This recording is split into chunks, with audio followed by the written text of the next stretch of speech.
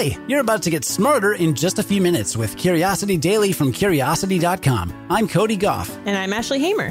Today, you learn about how mammals can breathe through their butts and how babies remember their birth language even if they don't use it. We'll also answer a listener question about why your reflection is upside down in a spoon. Let's satisfy some curiosity. The butt is way more versatile than you might expect. The terminal end of the digestive tract is best known for waste disposal, but new research suggests it could be good for breathing. You heard that right. It's not just turtles. Mammals, possibly including humans, have the capacity to absorb oxygen through the rectum.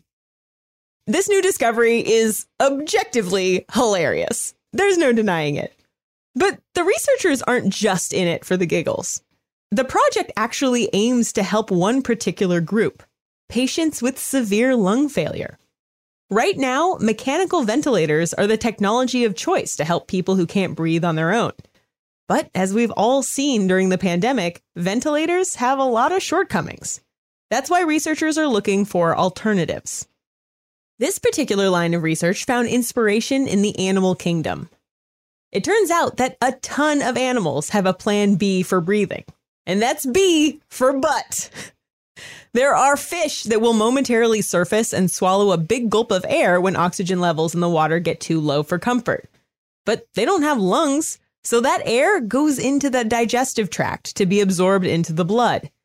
And turtles are famously known to take in oxygen through their butts. We actually got a listener question about this one. They do that during winters spent at the bottoms of ponds. This all suggests that maybe mammals could do the same thing. The researchers haven't started testing this theory in humans, but they've reported promising results in experiments using mice and pigs. They started off by putting mice in a low oxygen environment while pumping pure O2 into their rectums. That approach helped the mice survive longer, but there were some problems that made it an unattractive option for use with sick humans. They had more success when the oxygen was dissolved into liquid. That shouldn't come as a surprise, since the intestines specifically evolved to absorb nutrients and other stuff in a liquidy environment. The researchers tested this approach by putting mice and pigs in low oxygen chambers and then pumping the oxygen-rich liquid into their rectums. The results were pretty stunning. Mice that didn't have the strength to stand started walking around when the liquid started to flow. As for the pigs, their skin transformed from a cold and sickly gray to a warm and healthy pink.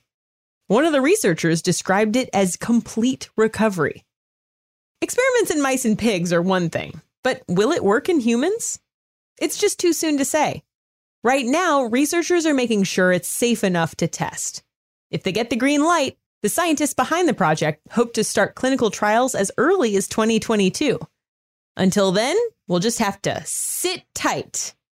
Until then, we'll just be on the edge of our seats. And that's the end of this story. These scientists didn't just achieve their goals, they wrecked them. Yeah, I can't. I searched butt puns. We'll catch this research on the backside. You're just... I just want to keep this whole recording as proof that sometimes my puns can overtake your puns. It doesn't happen very much at all. No, These results may have been silent, but they sure weren't deadly. What? All right, I don't know. All right, I'll stop. Okay. When parents adopt a child from another country, many want to find ways to keep those children connected with their original culture. Well, here's some more benefit to keeping that connection.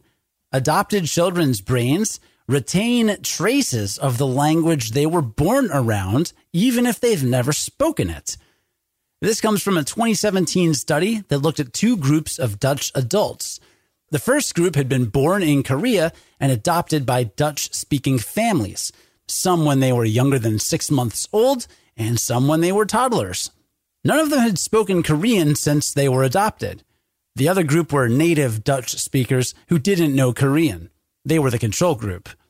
The researchers chose 3 Korean consonants that were unlike anything in the Dutch language, and they trained all of the participants to pronounce them over 2 weeks. Afterward, the researchers recorded each participant attempting to pronounce the consonants, and they played the recordings for native Korean speakers who gave them a rating. Well, over the training period, the adoptees improved their pronunciation significantly more than the native Dutch speakers. They were also better at reproducing the sounds in the first place. This shows that some vestige of the language they were first exposed to as newborns left an imprint in their brains, which made it easier for them to pick it up again later. And of course, some of the adoptees had spoken a little bit of Korean as toddlers. And did that make a difference? Well, surprisingly, the answer is no. There was no difference in pronunciation ability between those who were adopted as infants and those who were adopted as toddlers. You might also think that the longer you were around a language, the stronger its imprint would be in your brain, but this research found that wasn't the case. In the study press release, one researcher explained, quote, "This means that even in the very early months of life, useful language knowledge is laid down. And what has been retained about the birth language is abstract knowledge about what patterns are possible, not, for instance, words," end quote. The take-home message is this. If you're an adoptive parent or were adopted yourself from another country, start checking out language lessons. You might be surprised how quickly that native tongue comes back. We got a listener question from Bella in Austin, Texas, who writes, "Why does our reflection appear upside down or right side up depending on which side you look at on a spoon?" Great question. This is kind of related to a listener question we answered back in April about why mirrors seem to flip right to left but not upside down. Check out the show notes for a link to that one. But in that, we explained that mirrors reflect particles of light called photons. When you've got a flat mirror, photons bounce off of your right side, go into the right side of the mirror, and then bounce straight back so you see them on the right. Same for the left side. But a spoon isn't a flat mirror. It's a concave mirror on the bowl side and a convex mirror on the back side. So imagine you're looking into the bowl of a spoon. Photons from your forehead take a straight path into the top of that bowl, and photons from your chin take a straight path into the bottom. But because both surfaces are curved, they bounce those photons in a different direction. The top bounces your forehead photons down, and the bottom bounces your chin photons up. As a result, you see your forehead at the bottom of the spoon and your chin at the top. But the paths of those photons actually meet at a certain point between your face and the spoon, at something called the focal point. Past that point, they keep going and everything you see is upside down. But if you get your face close enough that the focal point isn't between you and the spoon, you can see your reflection right side up again. Pretty handy for checking if there's food in your teeth. So what about the back side of a spoon? That's a convex mirror, and it does the opposite. Photons take a straight path toward the spoon, then they're reflected out in all directions. The result? Your face looks all wide and distorted. The focal point of a convex mirror is actually behind the mirror. That doesn't really matter for spoons, but it does matter for something transparent like a lens. Telescopes use combinations of concave and convex lenses to magnify distant objects without turning them upside down. Cool, right? Thanks for your question, Becca. If you have a question, send an email or a voice recording to curiosity@discovery.com or leave us a voicemail at 312-596-5208. Hey, Ashley, let's give our esteemed listener a sneak preview of what to expect next week on Curiosity Daily. Well, next week, you'll learn about why pro soccer players miss penalty kicks, the earliest evidence of humans changing their ecosystems with fire, how social media could be hurting your memory, why evolution doesn't have just one direction, and more. Okay, so now let's recap what we learned today. Well, we learned that mammals can breathe through their butts, or at least absorb oxygen through the rectum, if you want to get technical. Researchers know this works with some animals, and if we humans have some capacity to take advantage of this ability, then we could develop new treatments for patients with severe lung failure. Not a bad deal. We also learned that sometimes Ashley is better at puns than Cody. Some days. Sometimes when he's not feeling up to it, I can take up the slack. Yeah. I'm not always what I'm cracked up to be. Right. Sometimes Cody's the butt of a joke. You don't have to be cheeky about it. Yeah, that's pretty good. And we learned that adopted children retain traces of their birth language, even if they've never used it.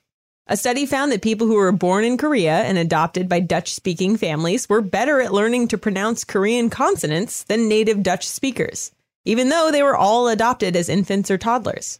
This is so cool. I love the idea of growing up and having like a secret in your brain, and then you just like discover it when you try to take Korean lessons later. I love it.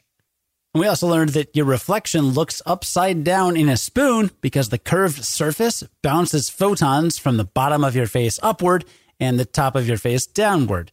And the opposite happens on the other side of the spoon. Those photons get reflected out in all directions, and that's what makes your face look all wide and distorted. So yes, there is something worse than taking a bad selfie. This is how funhouse mirrors work. They bounce those photons in weird directions to make you look all strange. Maybe they should call them spoon houses. Love it. Do you? I do. I want to go to a spoon house. Let's do it. As Cody would say, let's go, dude. Yeah, let's go, dude. That's right. The writer for today's first story was Grant Curran. Our managing editor is Ashley Hamer, who is also a writer on today's episode. Our producer and audio editor is Cody Goff. Have a great weekend. There is no spoon. Then join us again Monday to learn something new in just a few minutes. And until then, stay curious.